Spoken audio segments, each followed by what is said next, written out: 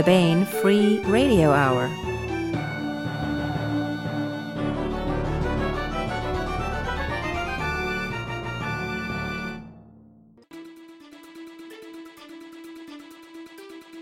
On the podcast, the fundamental things apply as time goes by like a train of love. Frankenstein hamburgers and Japanese gum. Plus the latest entry in our complete audiobook serialization of Larry Correia's Hard Magic. All right now.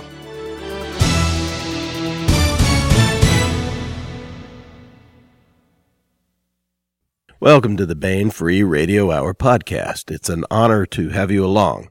I'm Baen editor Tony Daniel.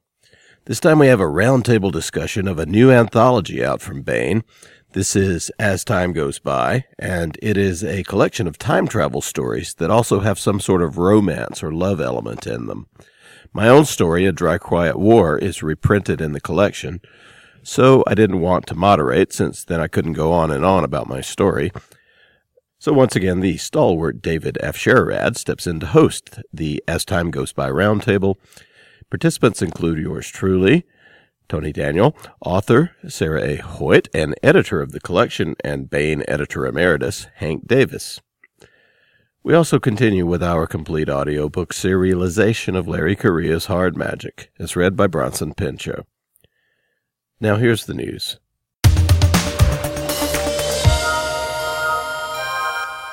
The March mass markets are flocking like dragons, returning to their nesting area after a particularly good hunt.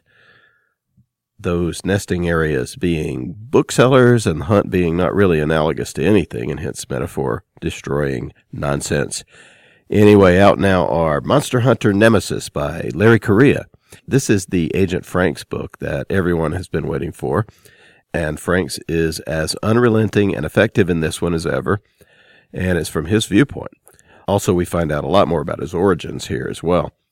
Also in March is 1636 Seas of Fortune by Ivor Cooper. This takes the Ring of Fire alternate history series, created by Eric Flint, to the Far East, particularly Japan during the 1600s. This one was a surprise hit in trade paperback, so check it out if you haven't. Monster Hunter Nemesis and 1636 Seas of Fortune are available at booksellers everywhere.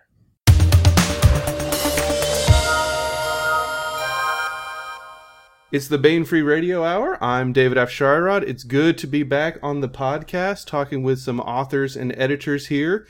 Today we're going to be talking about As Time Goes By. It is a new anthology. Some old stories, some brand new, edited by Hank Davis. It is about time travel and romance, all rolled into one. Joining me today for the conversation is Sarah Hoyt. She's the Prometheus Award-winning author of Dark Ship Thieves and Dark Ship Renegades, also A Few Good Men. The first two novels in her Shifter series were released last year in an omnibus edition called Night Shifters, and you can also check out the most recent book in that series, Noah's Boy. Sarah, thanks for coming on and talking about your short story here. Thank you. All right, and we've got Tony Daniel. He's the man who needs no introduction, at least not on this podcast. He's Hugo nominated, bonded, and insured. His stories are guaranteed to satisfy. He's the author of Metaplanetary, Guardian of Night, The Heretic, and The Savior. Those last two were co-written with David Drake, by the way. He's also written 2 Star Trek original series novels, so if you, like me, were disappointed in the second J.J. Abrams outing, you can get your Kirk, Spock, McCoy fix that-a-ways. Tony, thanks for being here. No problem. I hope my voice is here too. Yeah, it sounds like it. And Hank Davis is back on the podcast with us. He's editor emeritus at Baen. He's the reason we're here today. He put together the anthology. In addition to As Time Goes By, he also edited Cosmic Christmas, A Cosmic Christmas to You, In Space No One Can Hear You Scream, and the Baen Big Book of Monsters. He's a short story writer himself, though he elected not to include any of his own work in As Time Goes By, so you'll have to content yourself with his always humorous and illuminating introduction. Hank, thanks for being here. Oh, glad to be here. At my age, I'm glad to be anywhere, as someone once said. Right. Well, Hank, let me start with you since you edited the anthology. Time travel is a subgenre that it's really one of my favorites in science fiction. And as you mentioned in your introduction, some spoil sports will say that it's not really science fiction, but science fantasy, because as far as we know, time travel isn't really possible. But then again, neither is faster than light travel, or, all sorts of fun things that we kind of just wink at. Have you always been a big fan of time travel stories? Has that been one of your kind of favorite genres within the genre? And what is it about time travel stories, do you think, that appeals so much to readers? What gives them their staying power? I have trouble remembering what the first time travel story I might have read was. I have a feeling it may have been Alley-Oop, which was a popular newspaper comic strip in the 50s. Alley-Oop is a caveman. He's a very unusual caveman, obviously unknown species because there are dinosaurs where he is. But the thing is, and he looks kind of like a Neanderthal, although his girlfriend looks like a Hollywood model. And at some point, long before I started reading this strip, he was brought forward into the present by a time machine that a couple of scientists had developed. And they sent him all over time. He even flew to the moon once. Not the time machine, the rocket ship. That was probably my first experience, and that is a thing about time travel. If you have an interest in, the first time you learn about dinosaurs, they're extremely cool, and it's a pity they're not around to look at anymore. You might have to run from some of them very fast. But with time travel, you can go back and check out dinosaurs. If you're fascinated by ancient Greece or the Roman Empire, you can check them out. And you can also pop into the future and then come back. Of course, we're all going into the future, but we're going kind of slow. Einstein made the point, if you go fast enough, you can only age a few years while centuries fly by. The only trouble is that's a one-way trip. You'll be stuck in the future, everyone you know is dead. While with actual time travel, you can check out the future and then maybe come back. And maybe try to change it. And aside from that, I've always liked time travel. Back when I was in the 7th grade in 1957, I joined the science fiction book. You got 3 books for $1. Those were the days, and only 15 cents postage too per book. And the first of the first 3 I ordered, one of them was Time Bomb by Wilson Tucker. Also known as Bob Tucker. It is second life as a science fiction fan. And the other one was Isaac Asimov's The End of Eternity, which is his classic time travel novel.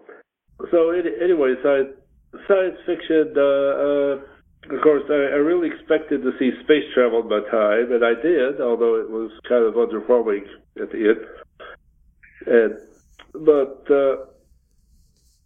I was never sure that time travel would be possible. Most people kept saying it wasn't. We'll see, but in the meantime, time travel is a great medium for stories. Right, yeah, it is. Like I said, it is. It's one of my favorite types of science fiction stories, and sounds like one of your favorites as well. But this book, it's not just time travel stories. It's like a subgenre of a subgenre, which is time travel love stories. There are certainly time travel stories that don't involve romance or love of any kind. You mentioned a few in your intro. I guess, yeah, Alley-Oop had a girlfriend, but I don't know if you would classify those as love stories necessarily. But I do think, it seems to me, and obviously to you, that time travel and romance kind of go hand in hand, maybe more often than romance and other types of science fiction. I don't know, what do you think, why is that, do you think? What is it about them, these time travels stories, that lend themselves to maybe a romantic tale? Well, once again, getting away from dinosaurs, which are fascinating, there are also, suppose you always wanted to go back and see what Joan of Arc was really like. Although if she's a saint, she probably would be interested in a date. But you could also perhaps go back in time and correct mistakes you made. Maybe you regret that you never married your high school sweetheart, or maybe some girl you knew in college. Maybe you could go back, and I assume women might have similar ideas if they had wanted to marry the captain of the football team or something. Or the science fiction writer. Or maybe they did marry the captain and figured, no, I should have gone back and married that nerd that grew up to found a giant software company and became a billionaire. But another thing about time travel stories, unlike space travel, is you're going somewhere else. You might run into someone. The counterpart to that is, of course, the original is John Carter goes to Mars and meets the Princess Ninja.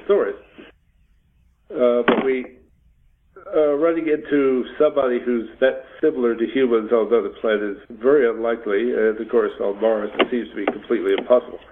Well, in time travel, you could interact with other humans in other centuries. Things might happen. Right. Tony, Sarah, what do you think? What is it to you that drew you guys to time travel, at least enough to write these two stories that we find in As Time Goes By?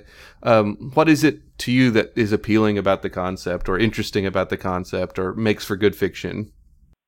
I like history, so I always wanted to go back there and look around and see what it's actually like. I liked Clifford Simak.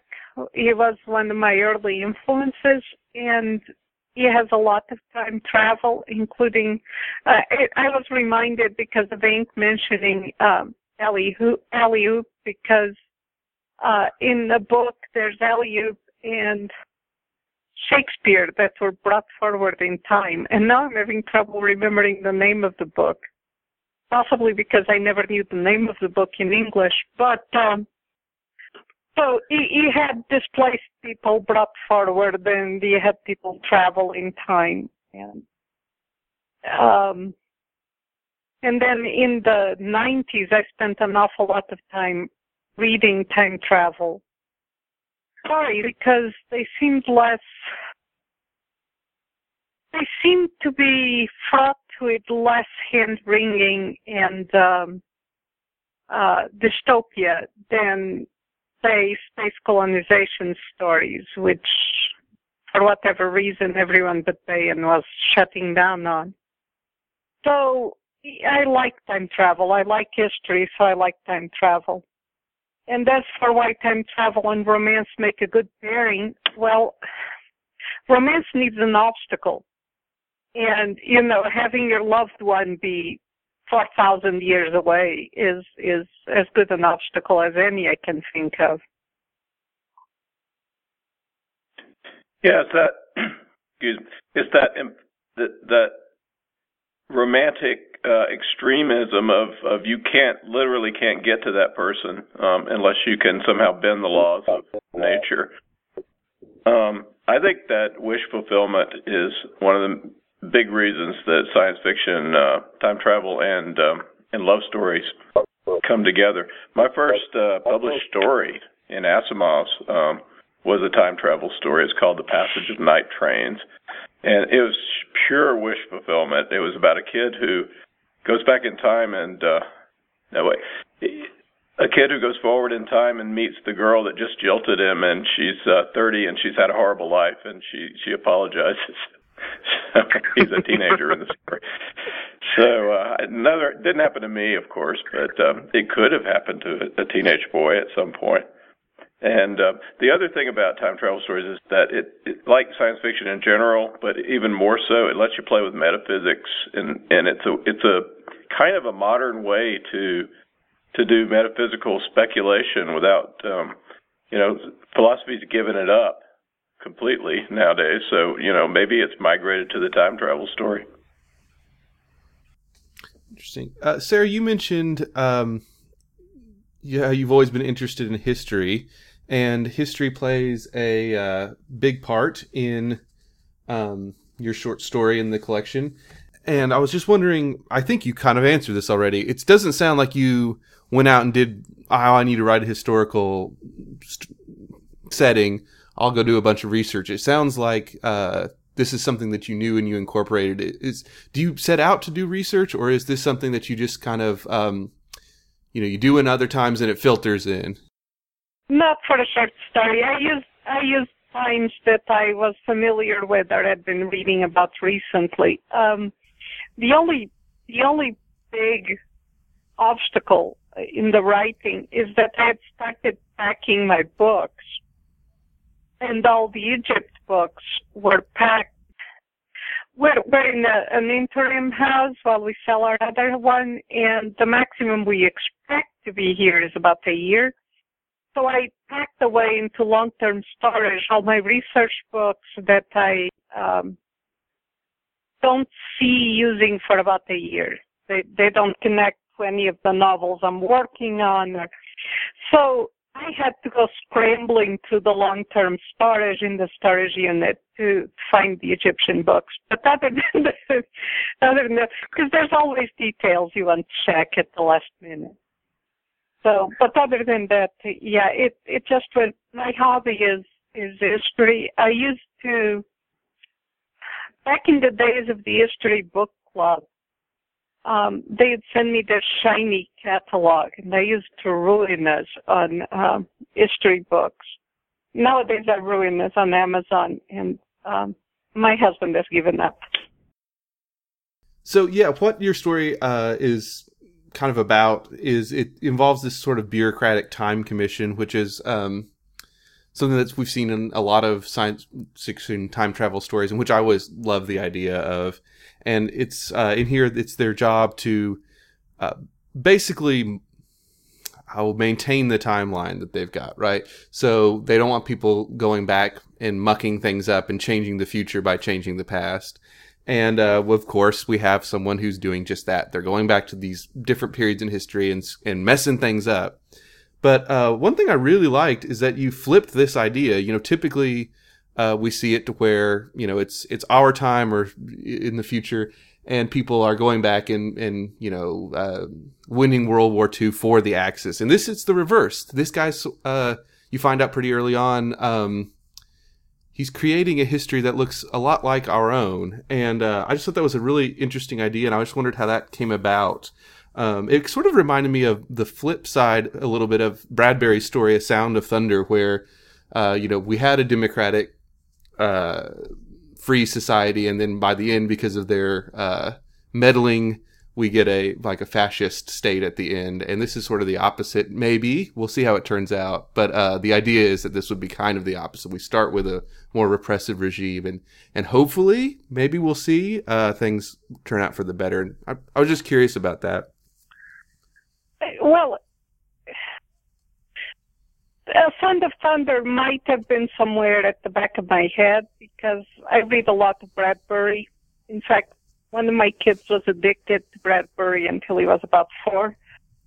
So, and if you know how kids like stuff read to them, I probably memorized most of the stories, but I wasn't specifically thinking about it. It's hard to explain because short stories, there was a time I wrote a short story a week. I'm actually a natural novelist, and I had to learn short stories, and they were very difficult.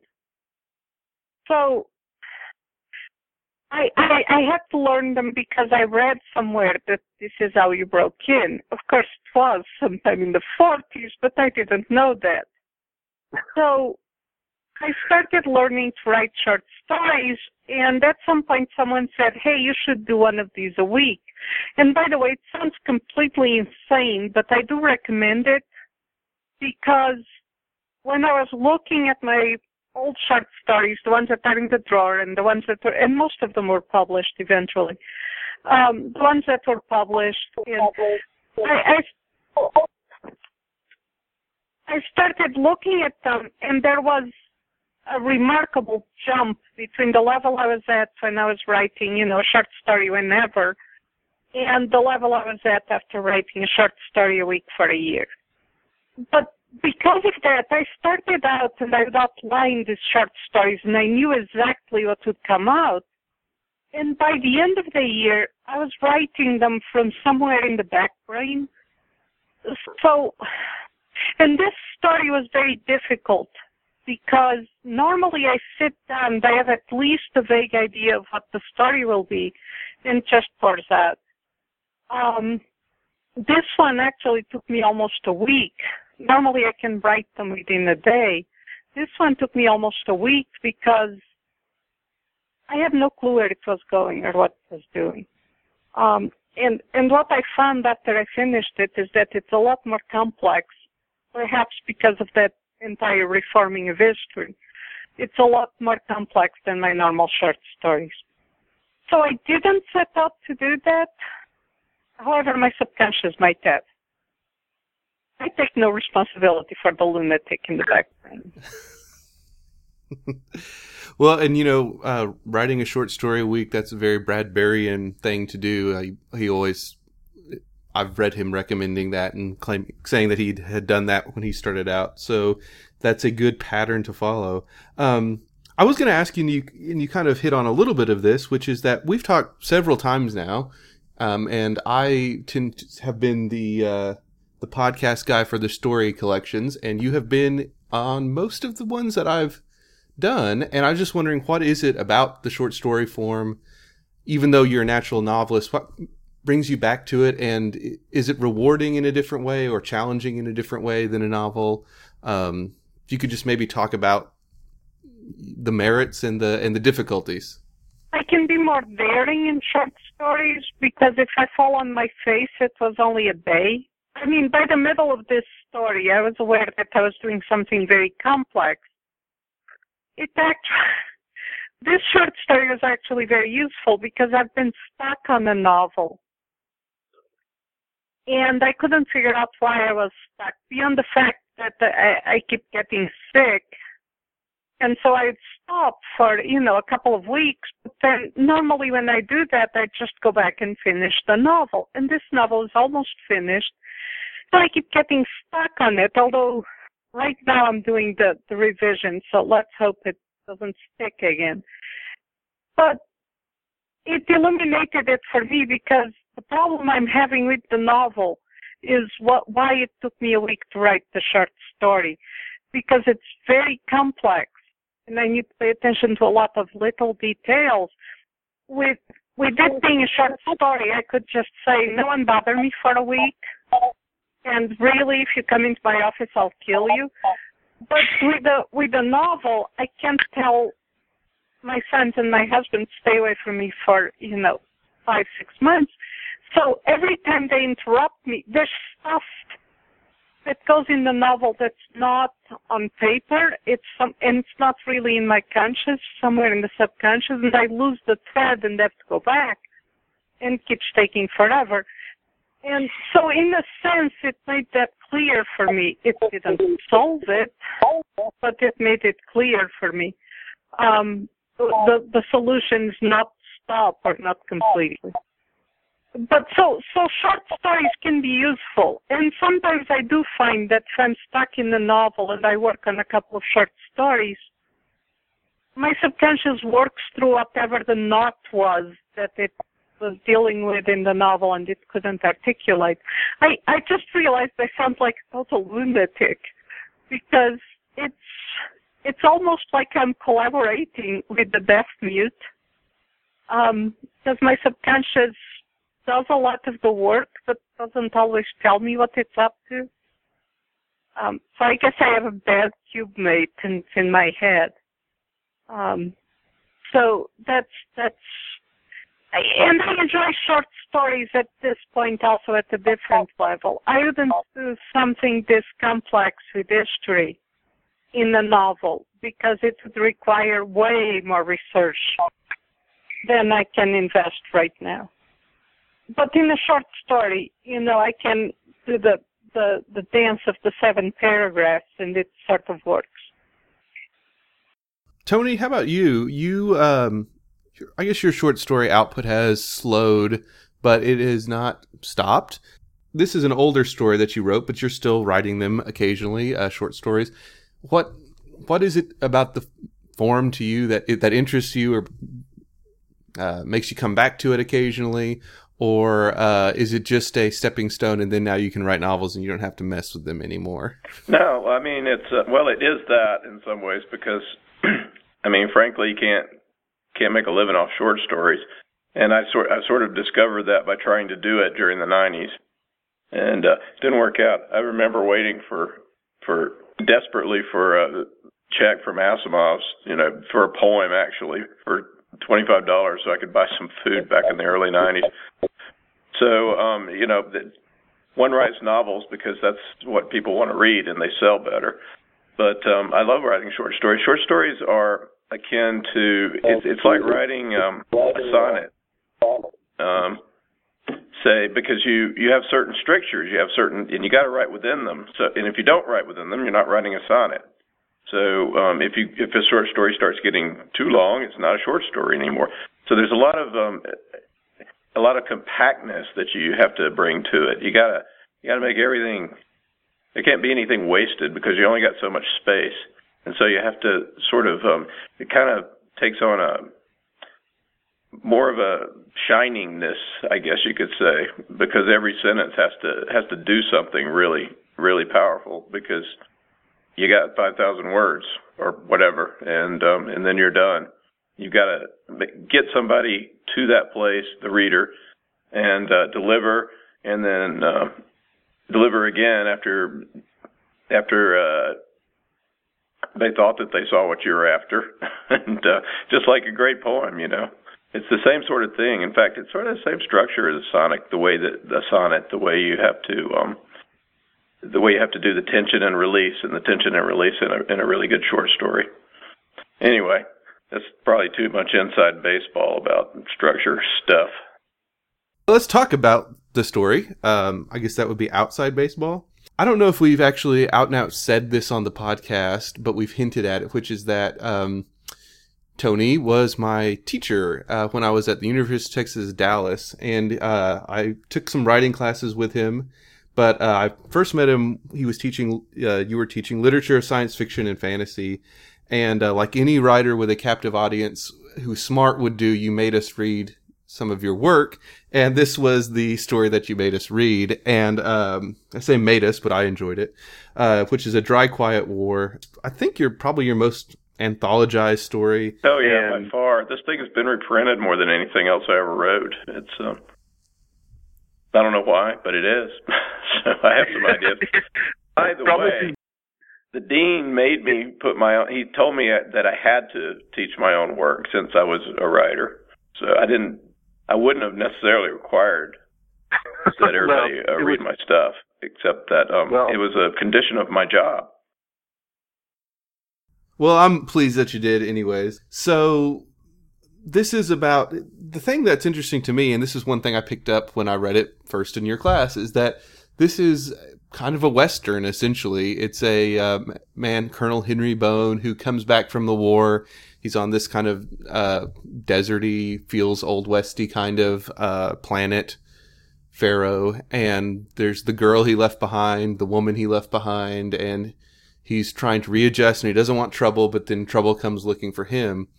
And, it's a Western story structure in many ways, but it's also got some really, really far out, science fictional and scientific elements to it.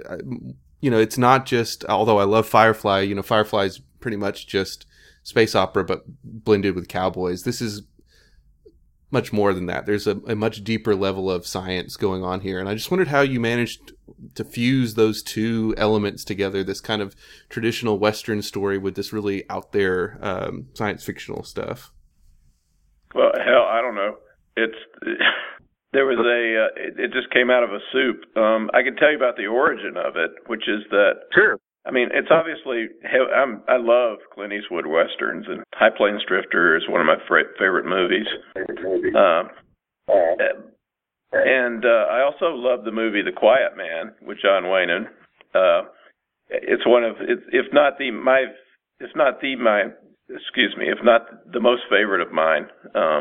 It's certainly one of them. And I basically stole that plot as much as I could, and then but I didn't do it on purpose. It was all, I was in Prague at the time. This was the mid-'90s, and I'd started this story, and I had been writing the first sentence of it for 2 years, I had this character in mind, Henry Baen, who's the main character of the story, but I couldn't find the story for him, and finally, I moved to Prague to write in 1995, and while I was there, I'm happily married and have kids, but I was with a horrible woman, and we broke up, and I was just wandering around the city outside of English, everybody speaking Czech, which I could understand, but barely, and a lot of things. I wrote several things there that are among the best things I ever wrote, and I'm not sure. I just think my subconscious took over that year, and this came out of it. This was one of the stories that came out of it. Sent it to Gardner at Asimov's, and he snapped it up. So I was very happy about that. There's a line in the story that I wanted to see if you maybe could talk about a little bit. It's this war, it's the big war at the end of time is what Henry Baen is fighting, and it's this far, far future that we just kind of see glimpses of. And the idea is that the outcome of that war at the end of times, correct me if I'm wrong about this, but basically affects the beginning of time up through the end of time. That it's, instead of something happening at the beginning affecting the end, it's the end affects the beginning. And you're laying this out there with all these kind of quantum mechanic stuff. But then there's a great line in there, which is, he says, "We live in that kind of universe and not another," they told me, to explain the war at the end of time. And at first it feels kind of like you're cheating, like maybe it's a little bit of hand waving. Don't think about this too much. But it struck me as very profound. I mean, that sort of describes, that's the answer to a lot of things. Why is this the way it is? And it's because we live in that kind of universe and not another. And I wondered if that's just something me as a reader is picking up on, or if that's a theme you wanted to explore, or am I just nuts? The heart of Henry Baen's character, the main character in the story. I mean, he does what has to be done no matter what. He's the guy that,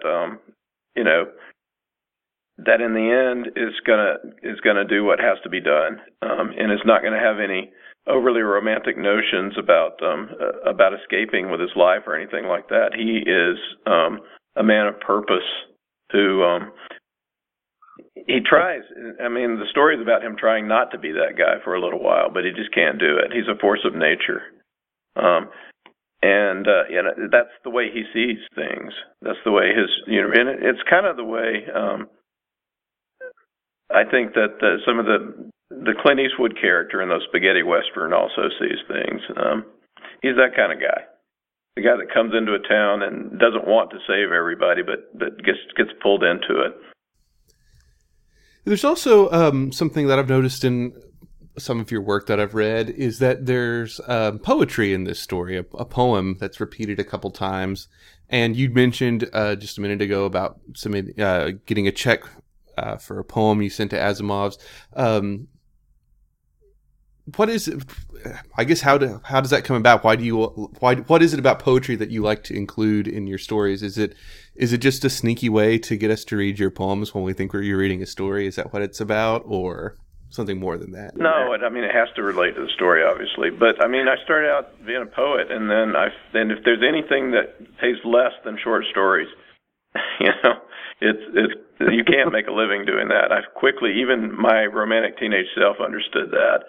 But that's what I'd be doing if I lived in the world if I lived in another world and not this one, as you know. Yeah. Well, we need to go back in time and change it so poets are paid better. That's right. Dang it.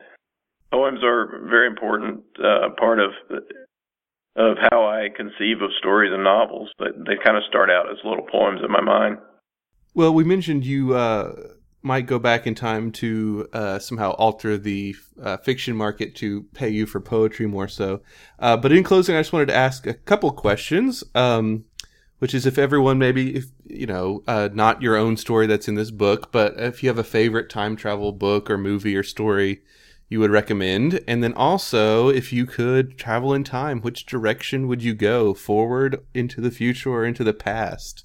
and you get bonus points if you say when you would go too. So, Sarah, do you want to start? Maybe like just a favorite time travel story, and then where would you visit if you had a time machine? So during summer, of course. I was actually sitting here quietly grinning to myself because I didn't know that Tony was a fellow recovering poet. So, and then for reasons that aren't immediately obvious, I jumped sideways to, I haven't seen the movie they made of all you zombies yet. And so I was in a Heinlein frame of mind. I like, the During Summer. Well, it was one of the first Heinleins I read, and I was fairly young, and I fell in love with the cat on, page 1, or as soon as he appeared. But it's, a friend who works in a bookstore tells me it's a favorite of little girls.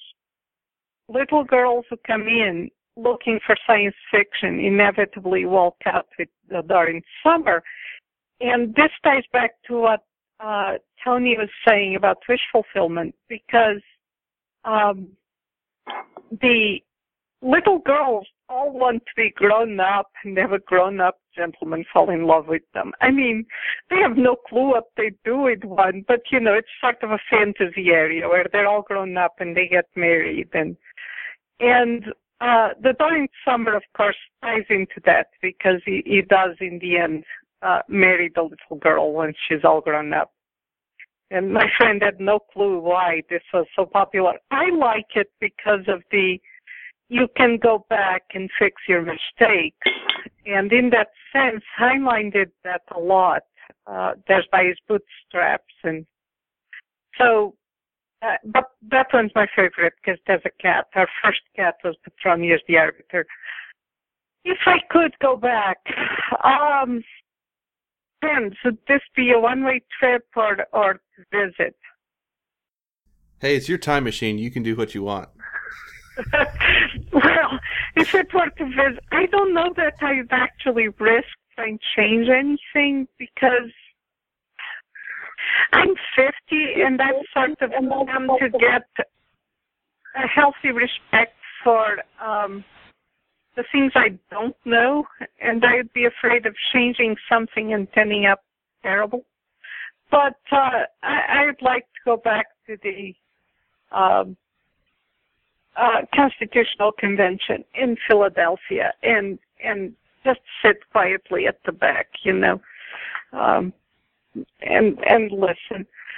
But if I could go one way to live, I think Heinlein was right. Always go to the future, because there are some awful spots, but the future in general is better than the past.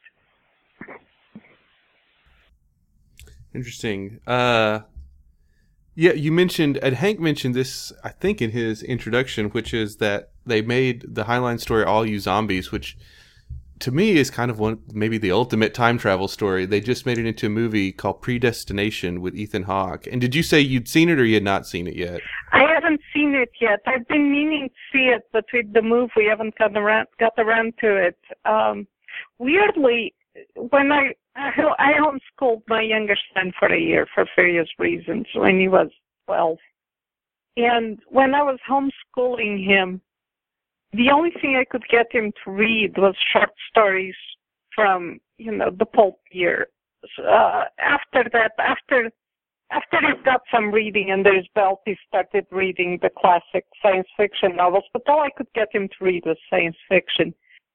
And he both loves All These Zombies, and he's utterly creeped out by it. It's kind of this love-hate thing. So I've been waiting for him to have some time off so that we can sit down and watch the movie. I've heard it's pretty good. I haven't seen it. Yeah, I watched it. I won't say anything. I'll let you make up your own mind, but to all of you listening in podcast land, you should certainly check out the short story All You Zombies by Heinlein, and then you can decide if you want to see the movie. Hank, what about you? Favorite story that maybe that's in here that you put in the book, or maybe that's not, or movie.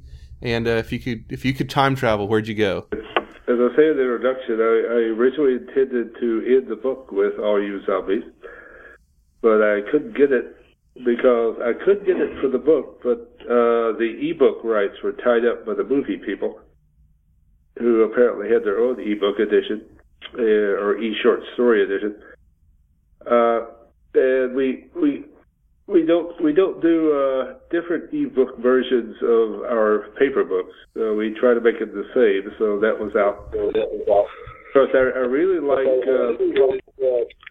his bootstraps, but there's no real love interest in that. In fact, it's kind of an anti-romantic time travel story because of something the hero, who turns out to be almost the only person on stage, does at one point.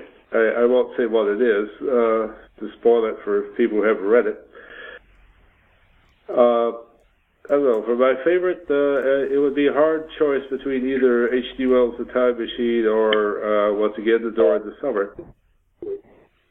And much like All You Zombies, a novel beats out a short story. Incidentally, I wonder if one reason why little girls coming into the bookstore were getting The Door in the Summer. At one point, maybe 20 years ago or even longer, I think Del Rey had the paperback rights. And their edition had the little girl in the story with the cat in her lap. In fact, if you looked at it, it didn't really look like science fiction. So I'm wondering if the little girl on the cover and the cat on the cover was a big selling point with little girls. Anyway, I'm going to be a trader. And there's the factor, of course, unless I probably should pop forward in the future and get some kind of longevity drug. But once I had that, I think I'd like to go back to the 30s, presumably with lots of money so the depression doesn't affect me, and read all the pulps as they come out. Oh, man. And also things like... That would be Hank Heaven, wouldn't it? Louis Armstrong and other jazz greats of the 30s.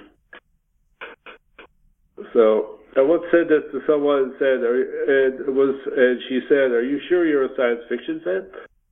But the 30s has a great attraction for me. Tony, what about you? Well, one thing I'd point out is Baen has a time travel series out now that I edit, which I really like, which is Steve White's Jason Thano books, which are really fun. My favorite science fiction time travel story of all is by my friend J.R. Dunn, and it's a novel called This Side of Judgment. And I think it's the only good treatment of Holocaust, time travel kind of stuff that I've ever seen, and it's really effective and it works. I've never seen people that do kill Hitler or whatever time travel stories are always something's wrong with them, but this is one that works. It's about the Holocaust, not Hitler, and it works. And I'm just in its construction of like the time patrol just felt right. And we have it at BaenEbooks.com. I resurrected it and made sure that Jeff Dunn got paid a little bit more for this masterwork. So I would say This Side of Judgment by J.R. Dunn is my favorite time travel story of all. And I'd like to go kill Stalin, but it probably wouldn't work out. So maybe seeing Elvis return in all his glory. I don't know. I like the present a lot. I'm pretty happy here. Well, don't be a spoil sport. Okay, so no one's gonna go see dinosaurs. I'll say that. I think I'd have to check it out. But I'm gonna be honest with you. I would be bummed if they're as feathery as everyone says they are, because that's not a dinosaur to me. That's a big chicken. I think that'll just about do it. Oh, I got to say my favorite. So I think, All You Zombies to me is sort of the ultimate time travel story. sentimental favorite, I'd have to give it to Back to the Future, which I've seen I don't know how many times. It's not, don't think about the science of it at all, because they certainly didn't. But I don't know. I've always enjoyed it for the nostalgia. All right, well, we've been talking about As Time Goes By, a new collection, anthology, I should say, of time travel love stories out now from Baen. I want to thank Hank Davis, Tony Daniel, and Sarah Hoyt for talking with me. Thanks, guys. You're Thank welcome. you. You're welcome. Thank you for having us.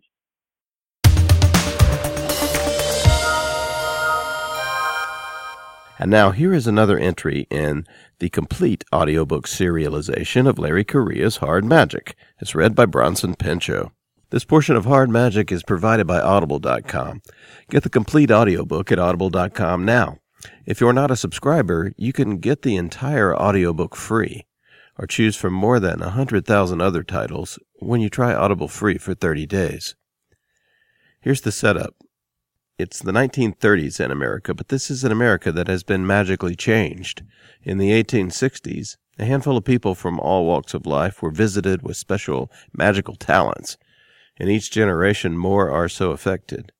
These people are called actives. Most actives use their power for good, but some do not. Jake Sullivan is a private eye. He's also a former soldier, an ex-con, and an active heavy, the type of active that controls the force of gravity. Jake has been recruited by a mysterious secret organization of actives dedicated to seeing humanity through a possible magic-based apocalypse. They are called the Grim Noir. Here is this portion of the complete audiobook serialization of Larry Correia's Hard Magic. Free Ship Bulldog Marauder. The dirigible train was floundering. The lead blimp's engines were disabled, and the other three were crowding into it. 4 individual single hulls had been close tethered together in a line when the Bulldog Marauder had appeared, and now it was all a jumble of crashing aluminum and fabric, like a herd of injured animals being circled by a cunning predator. Most of the locals hated the Imperium, so there was always constant radio chatter reporting where their shipping was. They'd tried to trap Southunder a few times with decoys, cargo ships armed to the teeth, but he had a good nose for such things and seldom had been caught unaware. They'd come up from behind, doing a steady 80 knots with horsepower to spare. Once the captain had made the call that it was a legitimate target, he'd used his own power to alter the winds. Sullivan had never seen a weatherman work before. There wasn't any flash or anything fancy. It was methodical. First, they reached out and understood how everything was functioning within their range. Then they had to coax bits of it to work just right. Standing at the very front of the cockpit with his hands pressed against the glass, it had taken Southunder 10 minutes to alter the currents until the wind was at their backs. Once the Imperium train had spotted them, black smoke had puffed from their engines as they cranked up the RPMs. Southunder counteracted that so that the wind slammed right into the nose of the lead dirigible, slowing it and rocking the crew. Within minutes they were passing through the oil vapor. Then they closed at terrific speed. When they had gotten into range, a heavy machine gun had opened up from the rear dirigible. Southunder had calmly ordered the pom-pom gunner to silence it, and 4 solid 1-pound shells later it was done, leaving the cargo blimp's back end a mess of tattered fabric and broken railing and the black dot of the gunner tumbling toward the sea. "We can't use the bursting shells on the hydrogen ones," Southunder had explained calmly. "Can't sell burned cargo." They'd dropped altitude then, diving beneath the train. They needed to get alongside to board, and this route exposed them to the fewest guns possible. Pirates armed with scoped rifles were tethered to the outer catwalks, and they fired at anything that moved on the train above, and when they had a clean shot, they started shooting at the lead dirigible's engines. "This is the dangerous part," Southunder had said. "We've got a very powerful torch on the crew and can control any fires that break out if we're in range, but sometimes they'll go suicidal and ignite the whole thing while we're right under them." He'd smiled, trying to be reassuring. "That can get exciting." Within minutes, the engines had been destroyed and the blimps had started to blunder into each other like blinded whales. Southunder had spun his finger, the wings had been turned accordingly, and the outer engines were pointed straight down, driving them right toward the jumble of crashing behemoths. Now all we have to do is pull up alongside while they're shooting at us and board, Southunder told him. Piece of cake. Barnes was the helmsman, and he frowned as he pulled back on the controls. By piece of cake, Captain Southunder means that it's just like elephants fucking while going 100 miles an hour swinging on a trapeze. Don't forget the elephants are filled with explosive gas, Sullivan responded. Where do you want me? Southunder jerked his head. Take that ladder up top. Boarding party is in position. Aye, aye, Captain, Sullivan said. He'd always wanted to say that since he'd first read Treasure Island as a kid. He made sure all the pockets on his canvas vest were closed and that his automatic rifle was tightly slung, then started up the ladder. Sullivan, Southunder called after him, just so you know, we'll pick up the last piece of the G-Hotel on our way home. It's not far from here. I just thought we'd kill 2 birds with 1 stone this way. About damn time. Sullivan climbed up through a hole onto the next deck. 10 men were crowded into the tight space, packed between hot pipes in 2 teams of 5. It was dark except for a pair of red light bulbs. He had to crouch to keep from hitting his head. They were armed with a variety of weapons, everything from old Bergmann subguns with snail drums to Winchester trench shotguns to stolen Jap guns he didn't recognize, and even a Mauser broom-handle machine pistol with the shoulder stock.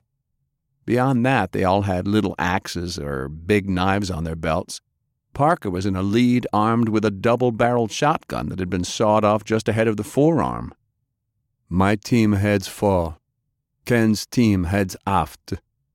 Parker leaned around to see through the columns of ready pirates. All right, don't let us all burn to death, right? If these things catch, we don't have much time, for we're all cooked. He had to be addressing the torch. Sullivan turned. He had not seen the other active tucked into the back of the room, and he was surprised to see the serving girl from the previous night. Okay, Mr. Parker, no fire.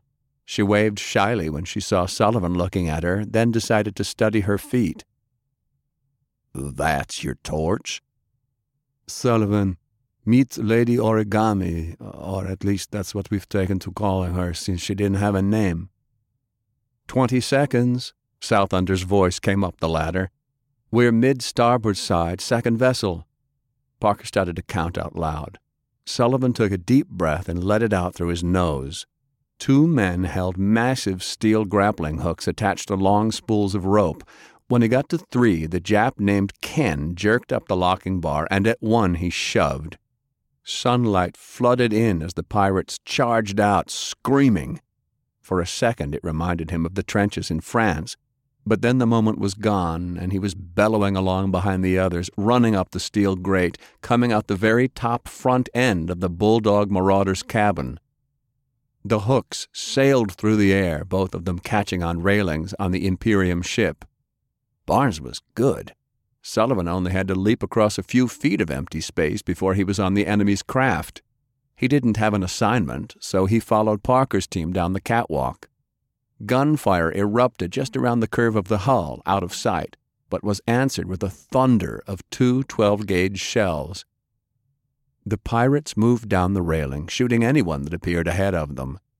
As they reached a door to the interior, Parker signed for some to enter and clear it. They were followed by screams and the rapid chatter of a subgun. Parker kept going, so Sullivan followed. At the very end of the rail, a soldier in a brown uniform came tearing out from behind a spotlight, swinging a sword. He was screaming some war cry, and Parker shot him right in the face, dropping him clean. The pirate took cover behind the spotlight. Sullivan crouched next to him. See that bridge? Parker asked as he broke open the shotgun and pulled out the spent shell. We need to cross it and get to the next blimp. Sullivan peeked around the spotlight. The knotted mass of cable and short planks might have been a bridge at one point, but after the dirigibles crashing together, it was just a mess now that he didn't particularly want to try to climb. A group of Imperium soldiers was running down the other catwalk, coming their way. "Company," Sullivan said as he leaned out and shouldered the bar. He lined up the peep sight, put the front sight on the lead man, and squeezed the trigger. Bullets puckered the soldier's chest, sailed through, and stuck the man behind him, too. Both went down in a spray of blood. He worked the rifle over the rest as they took cover behind the pylons. Parker had to shout to be heard over the rushing of wind and the return fire. "We didn't expect this many. First blimp must have been transporting troops." Sullivan analyzed the situation. There were lots of them, few of him, and they had more guns. The glass shattered next to his head as he ducked lower. They were all along one side of the blimp railing. It was far, but he figured he could do it. This would be tough, but he wouldn't need to hold it too long. The world faded to its physical bits. The lightness of the hydrogen offended him in an abstract way, but most everything was just matter when you got down to it, and everything answered to gravity. He spiked. For the Imperial soldiers on the lead blimp, down suddenly changed direction, and they found themselves falling away from the cover of the pylons. Many of them caught themselves on the railing, but the unlucky bounced off, spinning away into the empty sky. Sullivan cut his power, and those hanging by their fingertips fell to the grating where there was no cover. Sullivan rose, firing the bar, working it right down the opposite deck. The rate of fire was slow enough that he just gently worked it from body to body. It was a massacre. He dropped the empty mag, smoothly reloaded from a vest pocket, and put a single round into the last man still crawling. "Damn," Parker said, peering over the perforated spotlight. "You get them all?" "No," Sullivan said. Somebody had been out of his range and had ducked beyond the curve of the hull. It had been an officer, and it sounded like he might be screaming some "Thoom." The explosion was muted as the officer committed suicide, but whatever device he'd touched off had been incendiary, intended to take everyone with him. Sudden fire licked around the curve of the bag, bright, hideous orange, and it just consumed everything. The canvas began disappearing like dry grass, leaving a hideous skeleton of aluminum in its wake, and the fireball was coming right at them. "Axe," Sullivan said as he yanked the little hatchet from Parker's belt. He ran down the grating toward the fire and slid to a halt at the end of the catwalk. The bridge was attached by rope running through several steel grommets. He started chopping, slicing through the rope with such fury that sparks rose from the plate.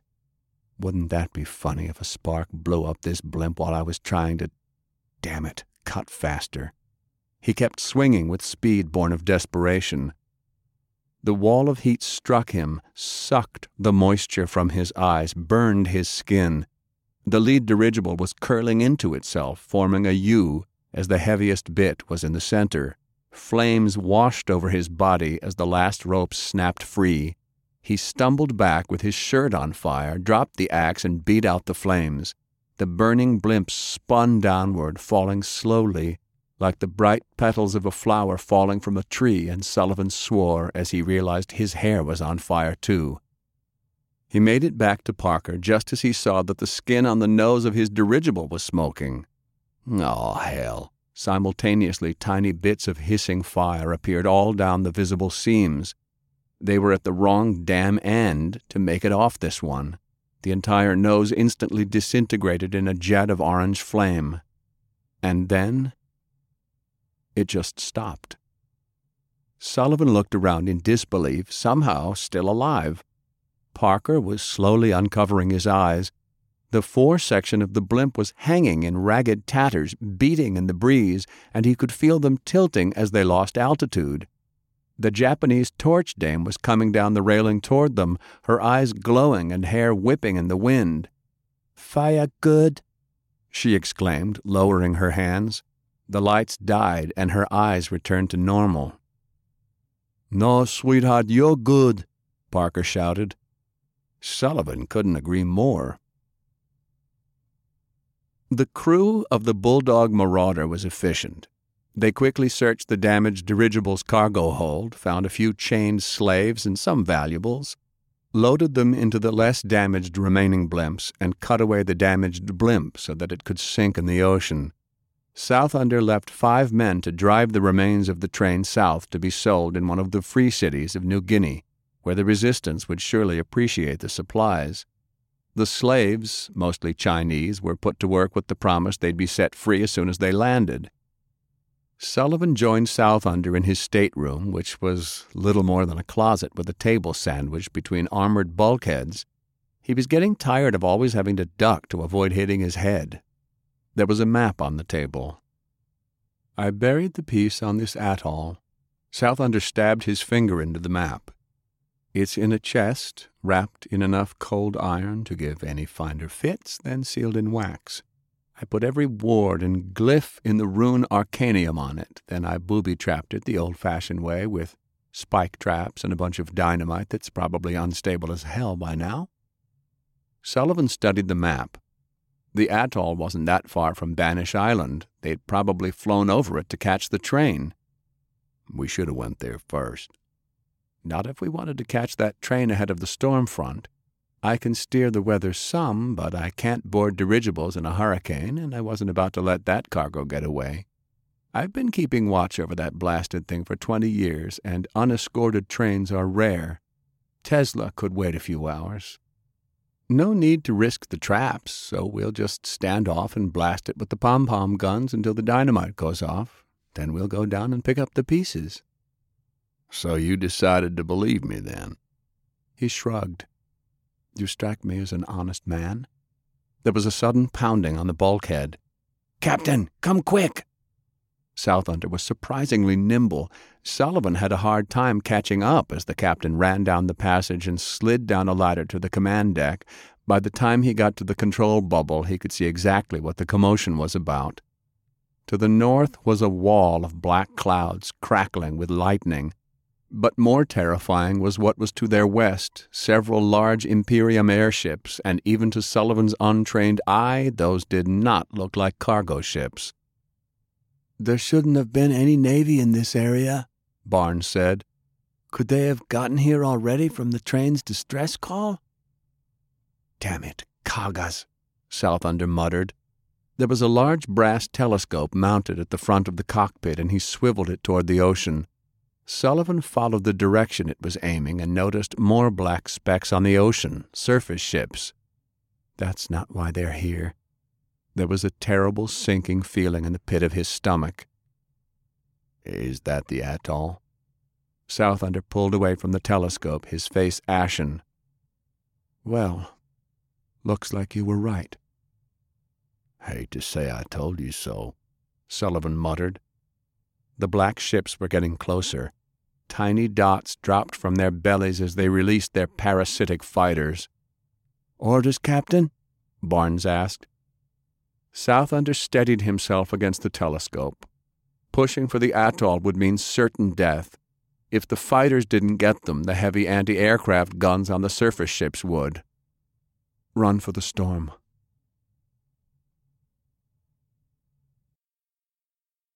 That was another segment in our complete audiobook serialization of Hard Magic by Larry Correia, read by Bronson Pinchot. And that's it for the podcast. Thanks to Audible.com and to podcast theme composer Ruth Judkowitz. Special thanks to Baen Consulting editor David F. Sherrod for conducting his excellent roundtable interview. And a time-delayed barrage of fireworks and flowers of gratitude for Hank Davis, Sarah A. Hoyt, and I'll get me some of that too, editor and authors with stories in As Time Goes By, stories of time travel and romance, now at booksellers. Please join us next time here at the hammering heart of science fiction and fantasy storytelling, and keep reaching for the stars.